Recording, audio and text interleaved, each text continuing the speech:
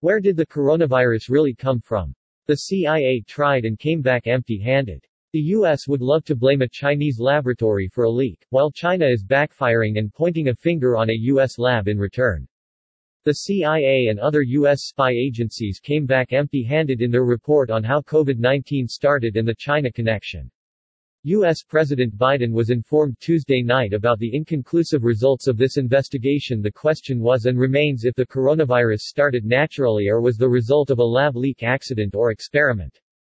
CIA report on China.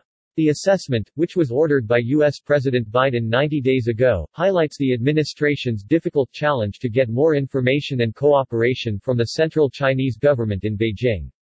Former President Trump called COVID-19 the Chinese virus. In the beginning of the virus, the World Health Organization (WHO) praised China in its coronavirus response.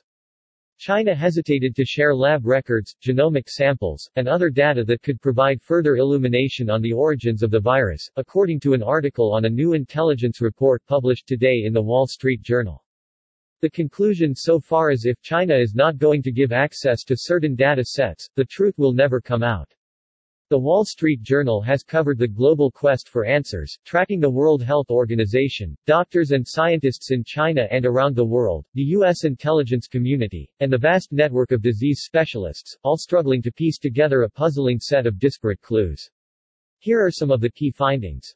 The Wall Journal investigation found China resisted international pressure for an investigation it saw as an attempt to assign blame, delayed the probe for months, secured veto rights over participants and insisted its scope encompass other countries as well. The WHO-led team that traveled to China in early 2021 to investigate the origins of the virus struggled to get a clear picture of what research China was conducting beforehand, faced constraints during its month-long visit, and had little power to conduct thorough, impartial research without the blessing of China's government. In their final report, the investigators said insufficient evidence meant they couldn't yet resolve when, where, and how the virus began spreading. Reports in Chinese-friendly media read, the UN agency last Friday proposed a second phase of studies into the origins of the coronavirus in China and called on China to be transparent and open and to cooperate.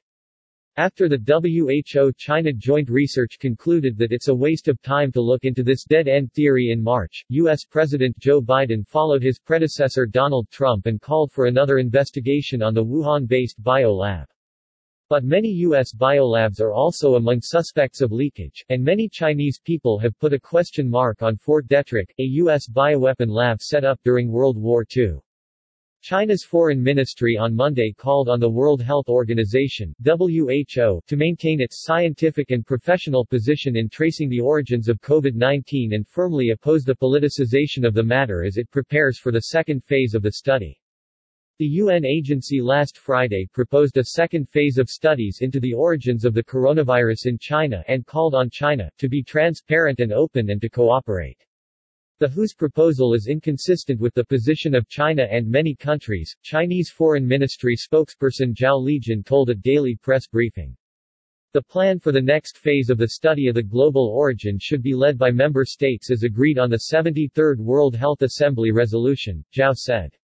We hope that WHO and member states willfully communicate and consult with each other and widely listen to the opinions and suggestions of all parties and ensure that the drafting process of the work plan is open and transparent, he told reporters, adding the WHO's proposal on origins study is being studied by Chinese experts. Origins study is a scientific issue and requires the cooperation of scientists around the world, Zhao said, while condemning a few countries, including the U.S., for politicizing the virus. The Chinese turned the blame around targeting a Maryland U.S. lab. As of Monday afternoon, over 750,000 Chinese citizens have signed a joint letter to the WHO, demanding the organization conduct an investigation into the U.S. lab.